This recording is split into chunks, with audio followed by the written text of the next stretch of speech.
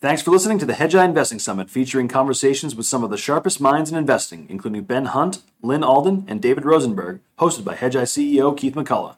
To get access to the other 8 Hedgeye Investing Summit conversations and for more great investing content, go to hedgeye.com.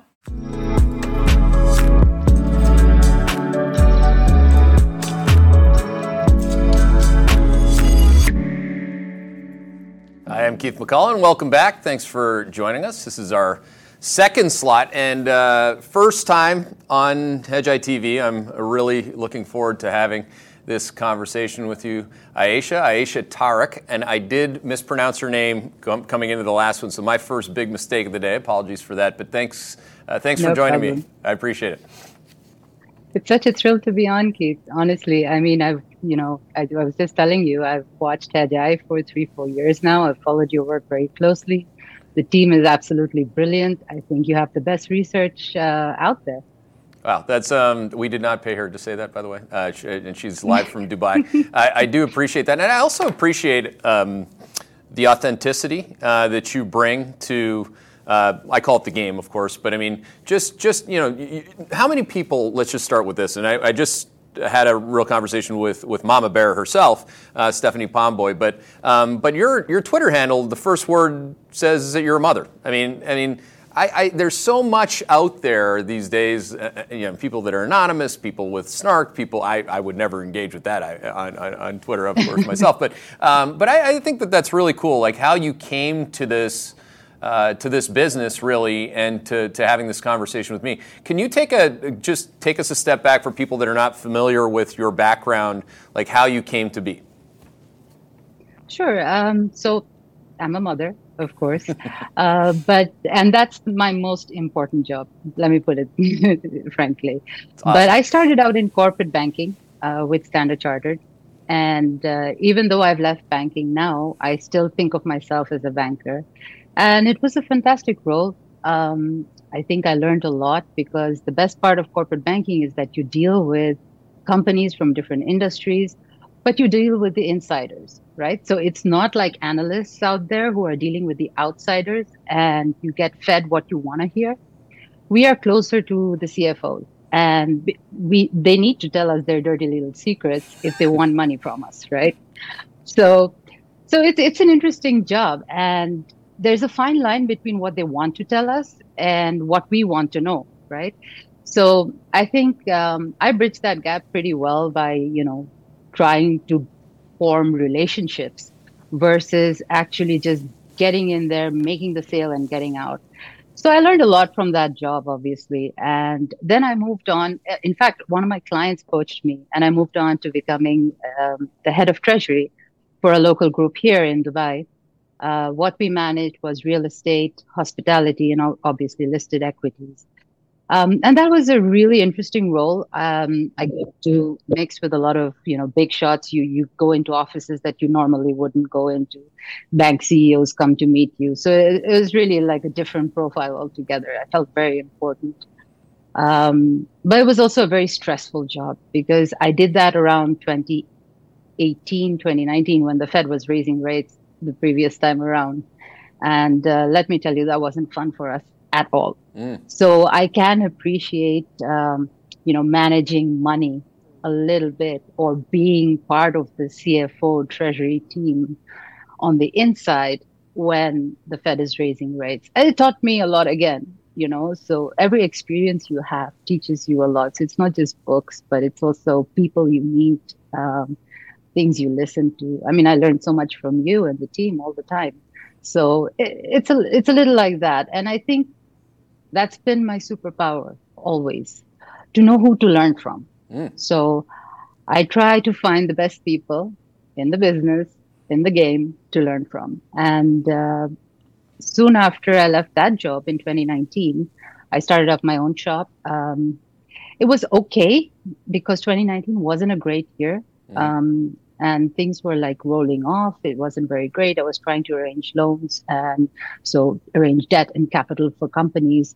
And it wasn't all that great. I had some successes, but a startup is never easy. I'm sure you know this better than me. And then I got a contract with a bank to set up their syndications desk. And that was a very, very interesting role as well. Because what I did was I bought and sold loans in the secondary market, including some distressed debt.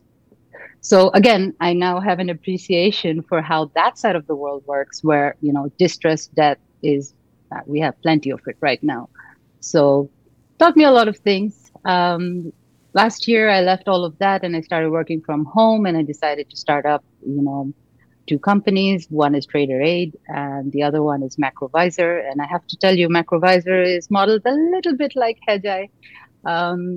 I think, we drew inspiration from everything that you guys do. And I think people need to understand the macro. People need to understand the environment we are in. And it's not going to be the same as what we had for the last 15 years. Yeah, that's a great life walk, just going through how you get to this point. And I do think, at least for me, the most valuable experience that I have is my experience itself. Making mistakes is actually quite critical to my success, because I'm forced to, on this content platform, to fail fast, or I'll have many people telling me that I'm going to fail tomorrow and the day after that and after that and after that. But it's an interesting life walk that you can find, and if you can get into it and find a passion for it, I mean, the kind of work that you're doing is going to help a lot of people. So on that, like one and the behavioral component is critical. Like you said, your superpower is learning from other people, but also reading people. Like when you said, okay, and this is really my first question is, it's the difference between what that CFO wants to tell me and what I want to know. Where do you think we're at? Like if you want to talk about, banks, publicly listed banks, where they're at. You want to talk about corporates, anywhere on that spectrum, because I think that the answer, what I wanted to know, and I said to Steph Pomboy, I said, I don't know how bad these earnings can get. Like she said, down 14 to start. I don't know, but I'm interested to get your perspective on that, on where the divide is between the two camps right now. Hi, I'm Keith McCullough, and I wanted to introduce you to my favorite product at Hedgeye, the Macro Show. Why is it my favorite product? Well, it's my show. I do that every morning. If you want to get ready for the market day, you want to contextualize all the data, you want to make good decisions, then this is what you should be watching. It's a repeatable process that you can deliberately study, measuring and mapping time series to time series of data. So it's not going headline to headline and getting whipped around. It's actually being so much more dispassionate about it and making good decisions that are data driven. So we'd love to have you on our team. Come join us. Tune in weekdays at 9 a.m. Eastern and on demand anytime. Go to hedgeye.com/research to subscribe. So I have earnings at down 13, actually. So not very far from Stephanie. Oh, really? Okay, cool. So down 13 year over year for the S&P, or for yes. This year? For the S&P. Yeah, yes. Okay. So my target on the S&P is 3,200. I know we're a far cry from there, but I'm okay to be bearish on this show, right? Yeah, I think you're in a safe spot. Yeah. Okay, good to know. No, so look, I think. So I tweeted something a little while back where I said, it's not just investors who can be geniuses in a bull market. It's also CFOs. So will the real CFOs please stand up? Mm-hmm. So the truth is, I think even the CFOs have a very challenging time navigating this environment. I mean, if you think about it, 15 years ago, I was pretty young. I was 4 years into my career. And I'm guessing a lot of people who are finance managers, who are CFOs, are around my age now, right? So they would be, 5-6 years into their career. So there's not a lot that you would have probably, or they would have remembered of times before the 2008 crisis, right? So this high interest rate environment, I don't think it's something that,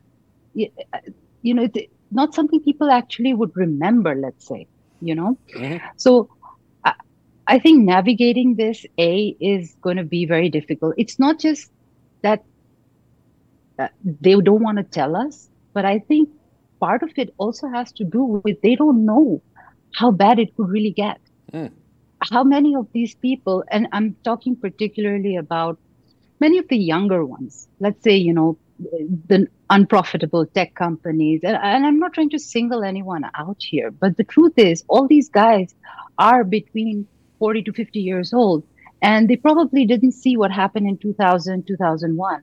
And they wouldn't be studying it as much as you and I do, because this is our job. We study the markets, right? But these guys, they have day-to-day hectic schedules. So I kind of feel it's not just that they don't want to tell us, but I think that they're a little bit living in La La Land. They just don't know how bad it might get, or they can't remember.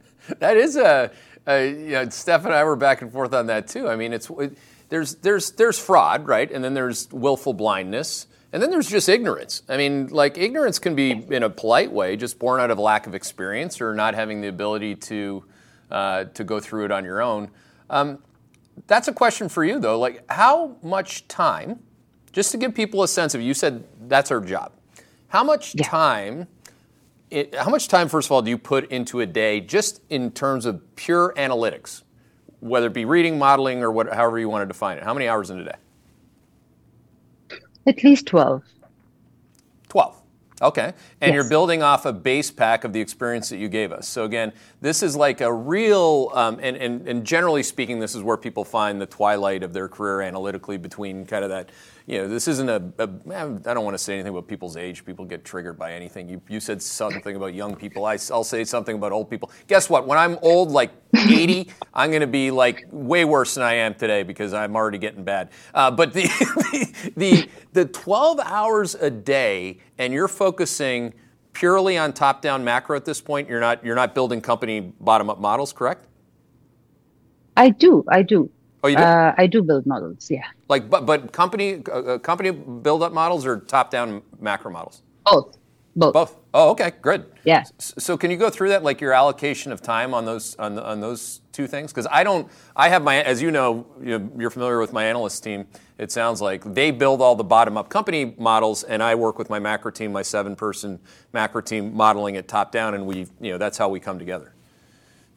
Right. So this is why I say that we're modeled a little bit like Hedgeye, because I'm trying to do a little bit of both.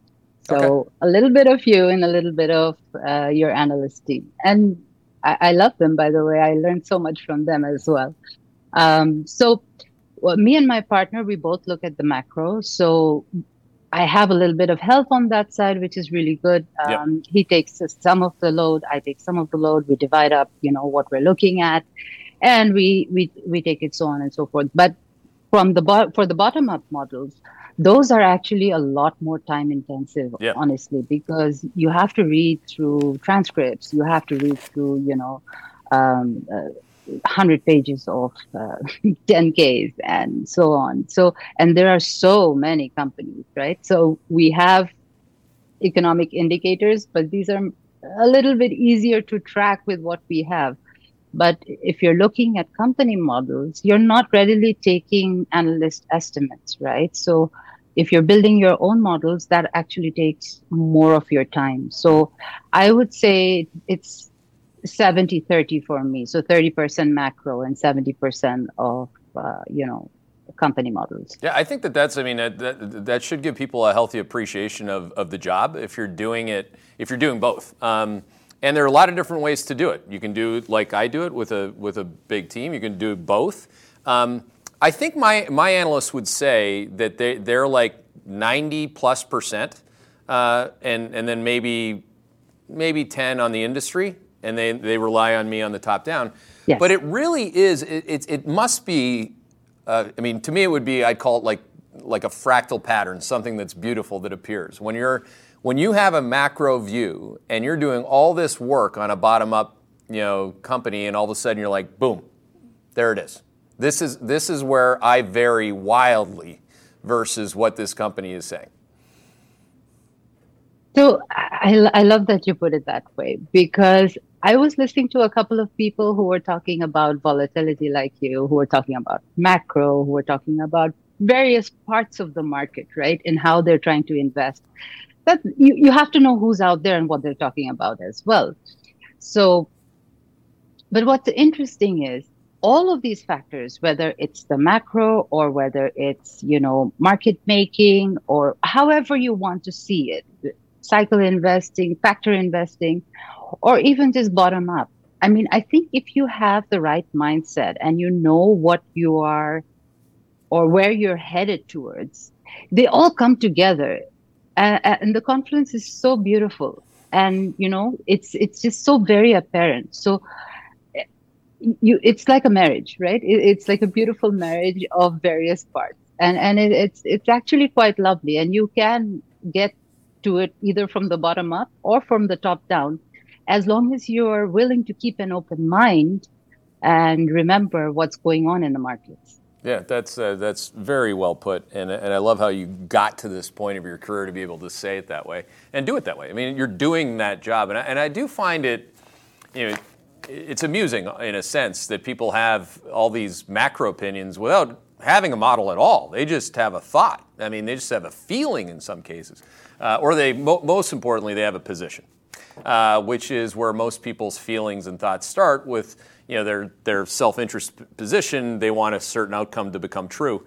And that outcome being whether it's the Fed's outcome on some kind of a mild recession in the back half of the year or no recession at all, a soft landing. A lot of people like that idea. But on the other side, they're all very quick to beg for the Fed to come help them if that's not the current outcome. So what do you think about that?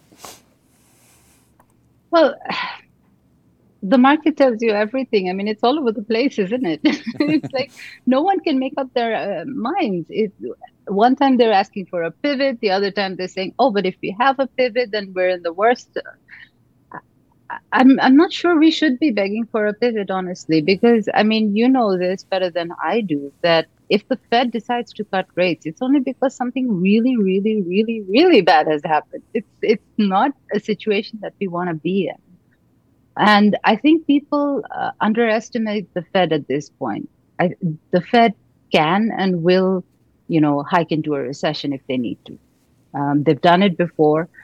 They have this conception or they have this idea that they have the tools to correct things. So, over tightening is always something that they're willing to do. And I think, the Fed chair said something to that effect as well in his last conference call or the one previous to that. He said something like, he's not afraid of over tightening anymore. At least that's the message I got. And if that's the case, we're in for some trouble. I mean, whether we actually cross the line into recession or not, we're going to go through a period of a very painfully low growth rate, right? And as you rightly point out, with inflation coming down, the growth rate coming down, we're in quad 4. You're quad 4. And we're staying there, I think, for a while. I know you have it for one more quarter, but do you feel like it might continue for longer than that? Well, on that, it's it's a coin toss in the 2 quarters after that. I mean, if we always show, we don't get into the details because it'll put people to sleep every morning on the macro show. But this one slide that we talk about in the current macro deck, which is always slide number 19, we show the conditional probability or the conditional factoring of a quad outcome. And I just call the third quarter or the back half of the year, for that matter, a coin toss. So, because what you're really talking about is what you just called out specifically. If you look at the year-over-year rate of change on GDP growth, it's below 1% in all 3 quarters from the second quarter to the fourth quarter anyway. That's on slide 13, guys. And I think that would qualify, like with your opinion, that sub 1% growth or 0% growth is as low as growth gets unless you've observed. And this was actually the lesson. My question on this is going to be back to how you model things. This was the lesson coming out of 2001 and into 2002. Was it like you could barely see the recession, right? Ayesha, you could probably see it because you have better vision than I do. Okay? But I got my hair's going gray. I got these glasses. I got 4 kids. I'm like a bear, and it's like sometimes I have a hard time. But you could barely see that recession in 2001. But you could really see that profit recession, and the profit recession, was what really, determined the ongoingness of the bear market. And by the way, this in so many different ways, I don't want to get into the mechanics of it, fully loaded with ODTE trading and all that. But the mechanics of bear markets that bounce are very similar from the 1999 growth bubble to going to an environment where GDP growth is extremely low, if not even recessionary, but the corporate profit cycle just won't go away. And that took you all the way into '02 before, obviously, the stock market bottomed. So and you've written about margins, structural components to earnings quite a bit. Like, what do you think about that? You said down 13, but could you go to down 13, from down 13 to down 20 to down 25? Back then it was down 50. Yes, I think it was somewhere, well, the average is, I think, somewhere around 30 or something, down 30. Mm-hmm. And to be fair, the down 13 is, I think, conservative. And what you're saying is absolutely right. I mean, if we have a situation where this profit recession is protracted, we're in for even more trouble. So we might have a shallow recession or a mild recession, as they're calling it, but it might be longer, which is exactly what we saw in 2001, as you're saying, right? And I was looking at these charts before I came on just to remind myself what happened. And that's exactly what happened there. So everybody seems to think that the market bottoms before we see a corporate profit recession, but that's not always the case. And that's exactly what didn't happen in 2000 to 2002. And I think we're very much more like that right now. So the dot-com bubble, because that bubble is very, very similar to what we're seeing here, like the equity bubble. And, we're throwing money at AI, we're throwing money at the metaverse, we're throwing money at, whatever new concept, comes up. And so that situation still hasn't gone. I mean, even today, I saw an upgrade for NVIDIA based on AI. I mean, I don't even know what that means. It just means it's AI. You don't get it, Ayesha. It's just AI. Look, it's like Michael Saylor used to tell me at 68,000 Bitcoin. You just got to believe, man. That's what he told me. So the AI, you don't have to do any work. You just got to say AI, like Dan Ives, like that with an I, and you're good. So look, it's either intelligence or it's artificial, but it can be both together, right? That's funny. Hi, Robert McGroarty here, Director of Subscriber Development at Hedgeye. Hope you're enjoying our podcast. Start generating alpha with our suite of Sector Pro investing research products. Dive deep into retail, industrials, technology, and everything in between, with exclusive access to the sharpest analysts and actionable ideas on Wall Street. Go to hedgeye.com/research to subscribe. Enjoy the rest of this episode. So we've got this situation and it's still going on. So I kind of feel that people still don't get it.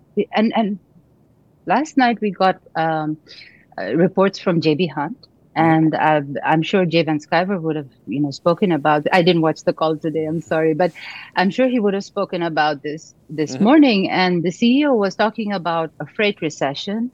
And he's talking about, volumes going down. He's talking about freight rates going down. So you have volumes going down, you have rates going down. So you have everything going down. So yeah, perhaps we aren't seeing exactly, GDP going down as such, but we're seeing the ISM numbers going down, and that's in recessionary territory. We're seeing profits going down in recessionary territory. We're seeing margins going down. You name it, everything is going down. And I don't see how we're still happy about this situation. Yesterday, I put out a tweet about the Russell 2000. I mean, it's been so strong in the last couple of weeks. And I said, what are they so happy about?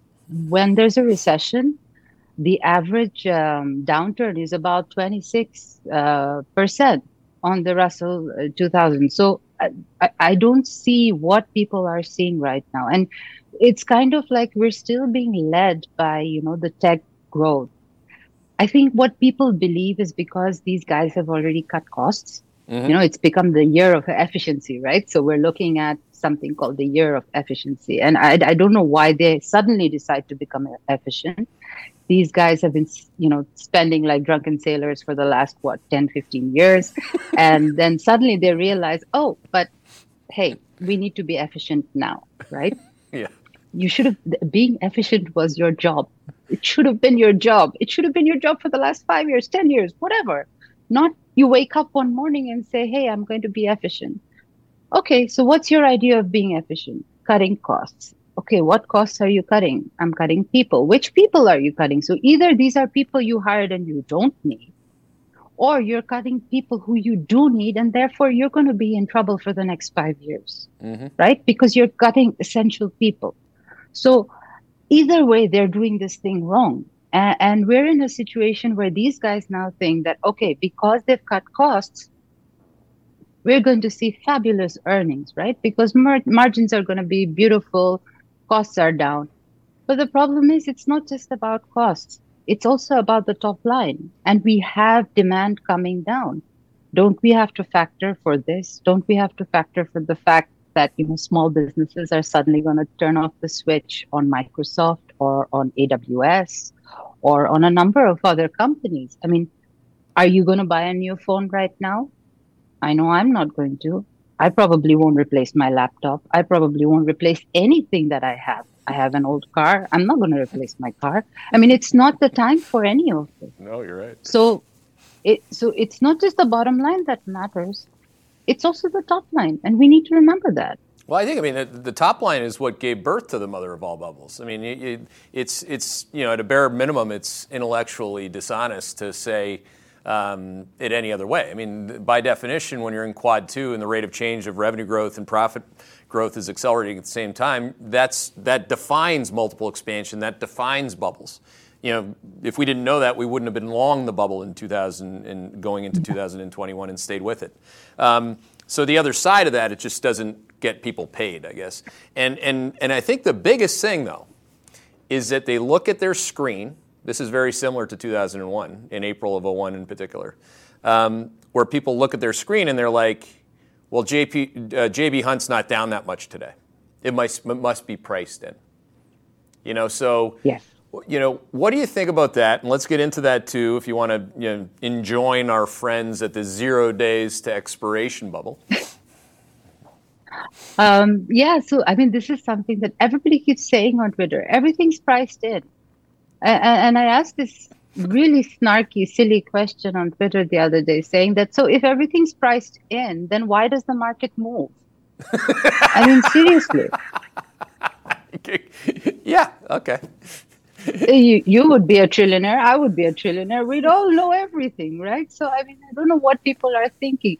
So I kind of feel that people say this just to sort of, support their own narrative. Yeah. And it's all about that, right? So it's all about the narrative, the story. So people don't like us because they call, we're too bearish or we're perma-bearish. But no, we're not. We're looking at the data and the data is telling us something. And that's all we're talking about. We're not really being bearish because it's fun to be bearish or it's cool to be bearish. I mean, it's not cool. If anything, it's not. It's definitely not cool. And shorting is not easy. No. So it's a very, very tough game. It's easier to always buy and hold. Well, I mean, and you wrote this as well. I mean, like you said, many analysts haven't seen this part of the cycle, so that's an experience point. Well, many analysts don't trade the cycle. The portfolio manager does. And many portfolio managers clearly, if they did trade the last 2 bear markets or recessions going back 25 years, they're not really well known as doing that well. And if they were, we'd have them on Hedgeye TV. We'd show their returns. But they're not. So, and my personal opinion is the precise reason why they're not is that they would read JB Hunt today or JP Morgan on Friday. JB Hunt doesn't go down enough, or look at JP Morgan, it's going up, it's not going down. They have a recency bias. They don't see the cycle. They can't see past their nose. They trade yesterday, not tomorrow. As Stan Druckenmiller would say, you're an idiot if you don't trade tomorrow. What are you doing trading yesterday? I mean, that's only if you're a trader. But on the short-term trading dynamics, I mean, I trade, right? Like, I got a problem. Yes. I trade. People would say and people try to reduce me to being whatever they want me to be because I trade. Oh geez. Well, you just bought and hodled a 70% decline in Bitcoin. You're much more, from a morality perspective, a better person. But for those of us that do trade our positions or risk manage them is probably a more appropriate way to think about it. I've never seen anything remotely as large or as frequent and short duration as these 0 days to expiration options. They absolutely have impact in the market. Yesterday they did, for example, on the line that the S&P 500, I think the 413 line, like 577,000 calls traded. So what say you about this? The rigging of it, or just the short-term nature of it, that can change what you see about the actual gravity of the cycle itself. So it's interesting you bring this up because I was just having a conversation with my partner before this, and he's really good with options, so he understands this market very well. So what he was trying to say is that, these guys are actually selling put premium to buy calls, right? Mm-hmm. So that's how they're funding their calls. That's the mechanism going on here. And my thought to this was, I think they're trying to bid up the market for exit liquidity. I think a lot of these portfolio managers, as you rightly pointed out, were caught off guard last year. They knew it was going down. They just didn't know how much. And I think the market went down far more than they expected it to. Mm-hmm. So they're sitting on a bunch of losses, bag holders, as people call them, right? And I would never call somebody that. Well, I'm a bag holder on one or two stocks. It's okay. I love that term, bag holder. It's just, you're just holding the bags. Yeah, so keep going. Depends on what kind of bag. It could be a regular bag. It could be a very fancy Louis Vuitton. But so last night I had a bag of cupcakes because it was my wife's birthday. So I went to the cupcake shop because I have 4 kids. They like to eat the sweet stuff, and I had 2 big bags. Large bags. I was holding the bags. Laura, right? So please wish her a happy birthday. Oh, thank you. You're too good. Yes. So I think the issue with these are exit liquidity. And I think people need to understand this concept of exit liquidity. These guys are building things up so that, at some point they can get out. That's why when you see the market fall, and you trade, I trade as well. I'm guilty of that as well. But when you see these days, the red days, you see how they go down. They go down relentlessly, right? And my theory, and I could be totally wrong here, but my theory is they get it to a level where, they just want to exit and then they're selling off. Yep. And these are not just, portfolio managers, but these are also company people. So you see that there's been a lot of selling where, the company executives have been doing a lot of selling as well. So I think all of this is taking all of us for a ride. And when I say all of us, I mean retail. And we need to understand this a little bit. The market is, playing us for a fool. Now I like that. I mean, this is why we do the Investing Summit. For someone to have the spine and the process to lead them to saying something like that. This is all about you, the retail investor, becoming the bag holder. We want our bags, our corporate bags, to be held by you who wouldn't know otherwise. And that's and you called it exit liquidity, right? So, and just let me get this correct one more time to repeat what you said. You're selling put premium to buy bid up calls, and then you're going to take that higher price and exit the cash liquidity, like the cash equity positions. Yes. Right?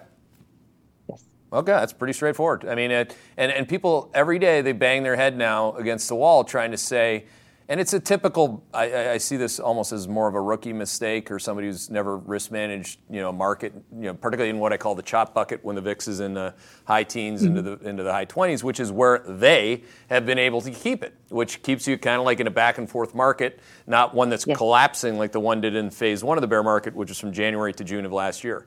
There are, of course, 3 phases to a bear market according to me. I like to say that. My friend the other day said, "Are you citing yourself?" I said, "Yeah."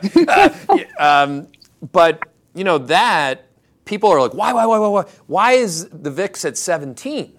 Or why was it at 18 multiple times? And I'd always say it remains undefeated. Well, it doesn't matter if it's at 17 or 18. It's still the same point. Is that you're suppressing vol to achieve your liquidity goals. Now, yes. Wouldn't Jamie Dimon quite like something like that for the entire banking system? I'm sure. Right? I mean, yeah. He, on one hand, he's saying before the crisis that there are some real issues in the economy. Then in the crisis, it's like, wow, this isn't over. Then on his conference call, now that he's got everyone's bags, all the money, well, for us, it's pretty good. We're going to get all of our managing directors to have to come back to work every day now because we have a lot of money. But I'm not going to talk too much on this conference call about who's holding the bag. Hi, Robert McGroarty here, Director of Subscriber Development at Hedgeye. Join our entire research analyst team live before the market opens for deep dive investing analysis, our favorite stock ideas, and our risk manager-in-chief, Keith McCullough's macro overlay. Our team of 40-plus equity analysts discuss key market developments, trends, and our high-conviction long and short investing ideas. You will not get this granular level of insight anywhere else. A video replay, audio version, and analyst summary notes from the call are available shortly after each live show to ensure you don't miss anything. Go to hedgeye.com/research to subscribe. And tune in live to the call weekdays at 7:45 a.m. Eastern. Enjoy the rest of this episode. Look, there's a reason that he's Jamie Dimon and he leads the biggest bank in the world. And Secretary Yellen gives him a call when they're in trouble. It's nuts. I mean, do you think? Well, first of all, I think you will be, and I will be, because I'm agreeing with you. We'll be called conspiracy theorists for talking about this. What do you think about that? Yeah, it's okay. We'll conspire. We'll conspire to be bears together. Yeah, it's fine. Well, the thing about conspiracies is that, they happen. But this question of have you and your partner talked about they? Like, we know that there are three major options dealers. There are more than that, of course, but three big players in the market that are active as the day is long. One is on both sides, of the trade. One could argue, and one can really see, what all his portfolio managers are doing on that other side of the trade. What do you think about that? Look, they're making money in between, right? So. Yep.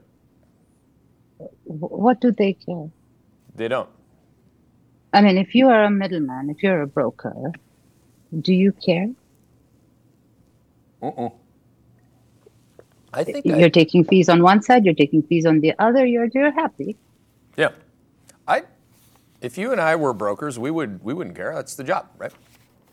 And you're and you can't blame them or fault them for it, right? They're making money legitimately.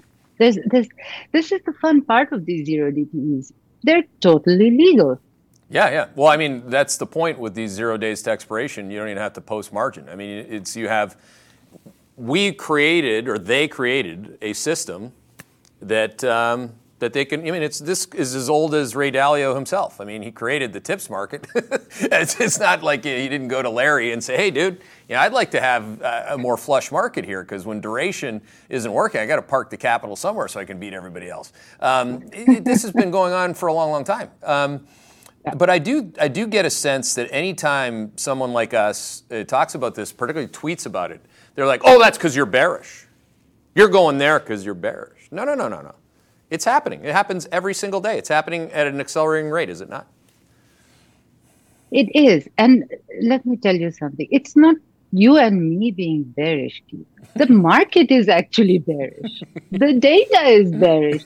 We're just reading the data. So it's not as you said, it's not a feeling. We're not translating our feelings to the market or to the people. We're just reading the data and analyzing it and interpreting it as we see best. This is my view on the data I'm seeing. I love that. That's great. Now, I have to love asking some of these questions. By the way, I got 2 into our conversation, so I didn't leave enough time. But if you don't mind, I'm going to ask some of the questions. This is Bill from Connecticut. Actually, the highest voted question is it's about what we're talking about. I've seen your Ayesha. I've seen your comments that the new way to game the market is through ODT. Keith's been talking about this a lot. And he said, can you elaborate? I mean, I don't know what else. Is there anything else that you want to say on that topic? No, not really. I mean, the only thing I don't know. I mean, I really like to see this stop because it is sort of distorting the market, right? And I don't know when it will. I mean, it's kind of like, I mean, it's in a different way, you know. In 1987, if we were having this conversation, you had a very hot start to the year. Like S&P, I think this year was up almost the same in January as it was in 1987. Same economic conditions, anyone could see them. And then, of course, the market had an abrupt collapse that nobody could see coming. And there was portfolio insurance to blame.